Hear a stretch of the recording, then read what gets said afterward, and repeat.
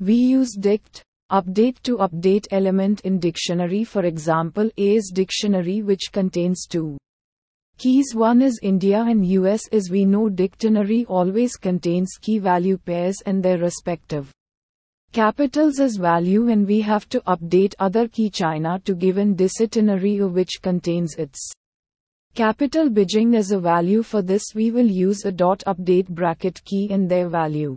After running it, the key pair will be updated in a dictionary, and now updated dictionary has three keys.